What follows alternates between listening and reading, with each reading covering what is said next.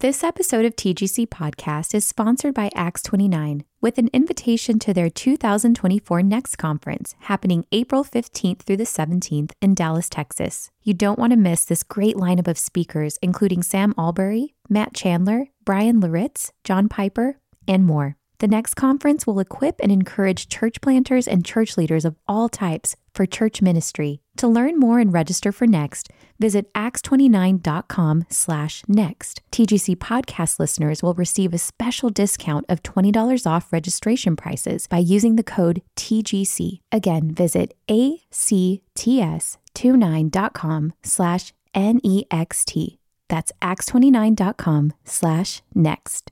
This episode of TGC Podcast is sponsored by Lifeway. With the new CSB Men's Daily Bible, men are seeing the truths of Scripture in direct, effective ways. And with devotionals and insights that speak to every man's struggles and questions, this edition is changing the way men's groups and discipleship partners study together. Pre-order the new CSB Men's Daily Bible today and get the best deal offered with 50% off when you purchase at Lifeway.com and use promo code MDB50. That's Lifeway.com. This episode of the Gospel Coalition podcast is sponsored by The Good Book Company, publisher of Sunny Side Up by Dan DeWitt, a book about a life-changing breakfast conversation that encourages men to live wholeheartedly for Christ. More information at thegoodbook.com. This is the Gospel Coalition podcast, where we seek to renew the contemporary church in the ancient gospel of Jesus Christ. I'm your host, Colin Hansen. Today's podcast is a roundtable discussion with Sam Allberry, Afshin Ziafat, and Juan Sanchez on the difficult question of when Christians should leave a church. So we want to think through, often as a pastor, we'll get a question, when is it right to leave a church? And Sam, you've written a little book, Why Bother with Church? And you've been a pastor. And Ashvin, you're presently a pastor. You're actually about to send out about a 30-year church to plant. How do you answer that question when a church member or maybe someone at another church where you're speaking at an event says, I think I should leave my church. When should I leave a church? Yeah, I think the way you phrase the question actually reminds us there are positive and negative reasons to leave a church. If you're leaving as part of a mission initiative and as a plant, that's a wonderful reason to leave a church, provided it's with the right motives and with the blessing of the church. Sometimes life events mean that we need to, if we're having to relocate. But I guess most often we're asked that question because someone is feeling unhappy with the church. And the question there is, what are the legitimate biblical reasons for leaving a church community?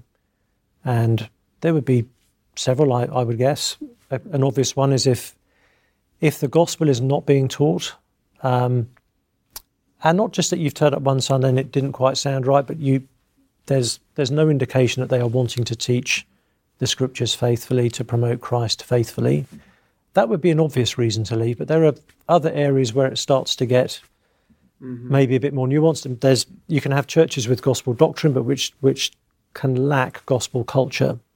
That may be a reason too as well. And again, if you feel it's something that is persistent, that you've raised it, that nothing's going to change, sadly, that may be a reason too. Now, I know you personally travel to countries that are closed to missionary work, and so there's a big spectrum, isn't there, from the luxury of the West, where we have a consumeristic approach to churches, to places in the Middle East that they don't have a choice. It's not like you can go to church. So how do you help people think through that in the different contexts? Yeah, and I think with that light, just thinking about maybe also the question would be when you shouldn't leave a church. And I would say, you shouldn't leave a church if you just feel like you're not getting something out of it that you thought you were supposed to, like the consumeristic, and it might be that God has called you to wherever that hole is to actually be a part of the solution instead of just bolting. Or I would also say not to leave the church without talking to the elders and expressing whatever the the disagreement might be or whatever. Because a lot of times I've found people were about to leave the church because they were not happy with the decision.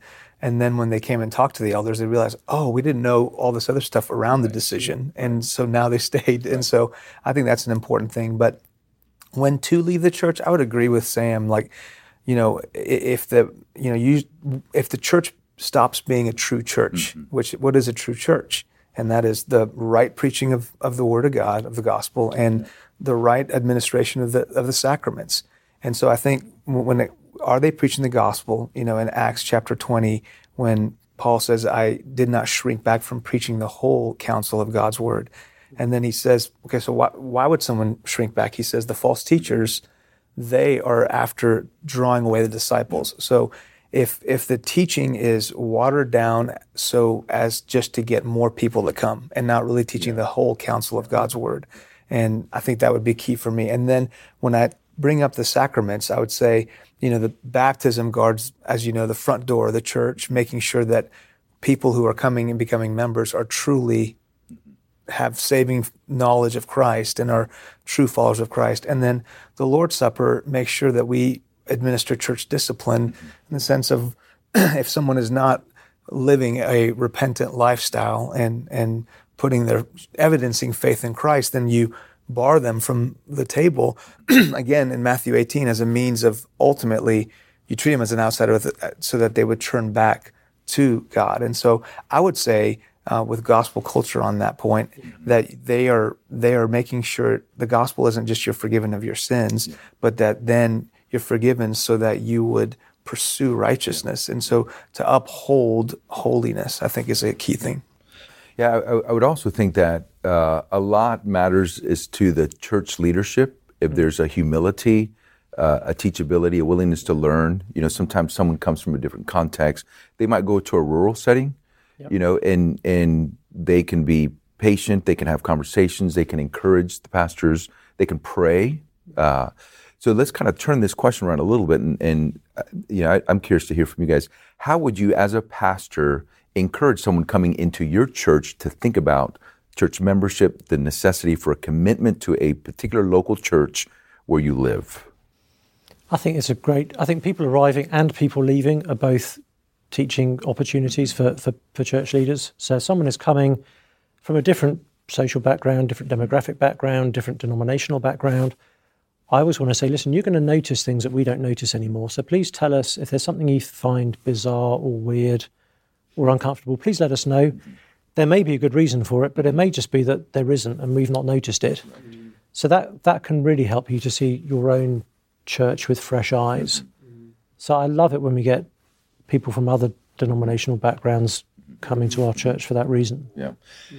Ashvin, do you all have processes of membership in your church where you're helping people understand what they're committing to? And do you find that it actually makes better church members and helps communicate with you all? Yeah, absolutely. I think our process is basically there's a starting point where we just really lay out the gospel, which is the foundation of our church, and how the gospel not just is for non-Christians, but for Christians, how it informs the way we live life and do life together. Yeah. And then after that, we have a membership class where we walk through our statement of faith. And I think when you want to become a member of a church, you ought to look at the statement of faith and say, hey, can I sign on to that? And then we have a time for them to meet with the elders. And that's a time for them to ask any questions, or if there is anything that they're saying, hey, I'm not sure I'm on board with this. So that I do agree, you do that on the front end so that, there's no ambiguity, and they know exactly what they've signed on to. Right. Yeah. Yeah, I think the membership process is like premarital counseling in the sense of you want to bring everything up front. You want to help people understand what expectations you have of each other, the church, what expectations we as pastors have of them, what expectations they should have of us, what we believe. Those things I think are helpful to make better church members, to understand the commitments coming in. And we find that it makes for better church members. But then one of the things we actually say up front is when you leave this church, we want you as quickly as possible to join a healthy gospel church. Nice. And we want to be in conversation and communication all the time, because the Christian is not meant to live alone. So thank you for this conversation. It's been very helpful.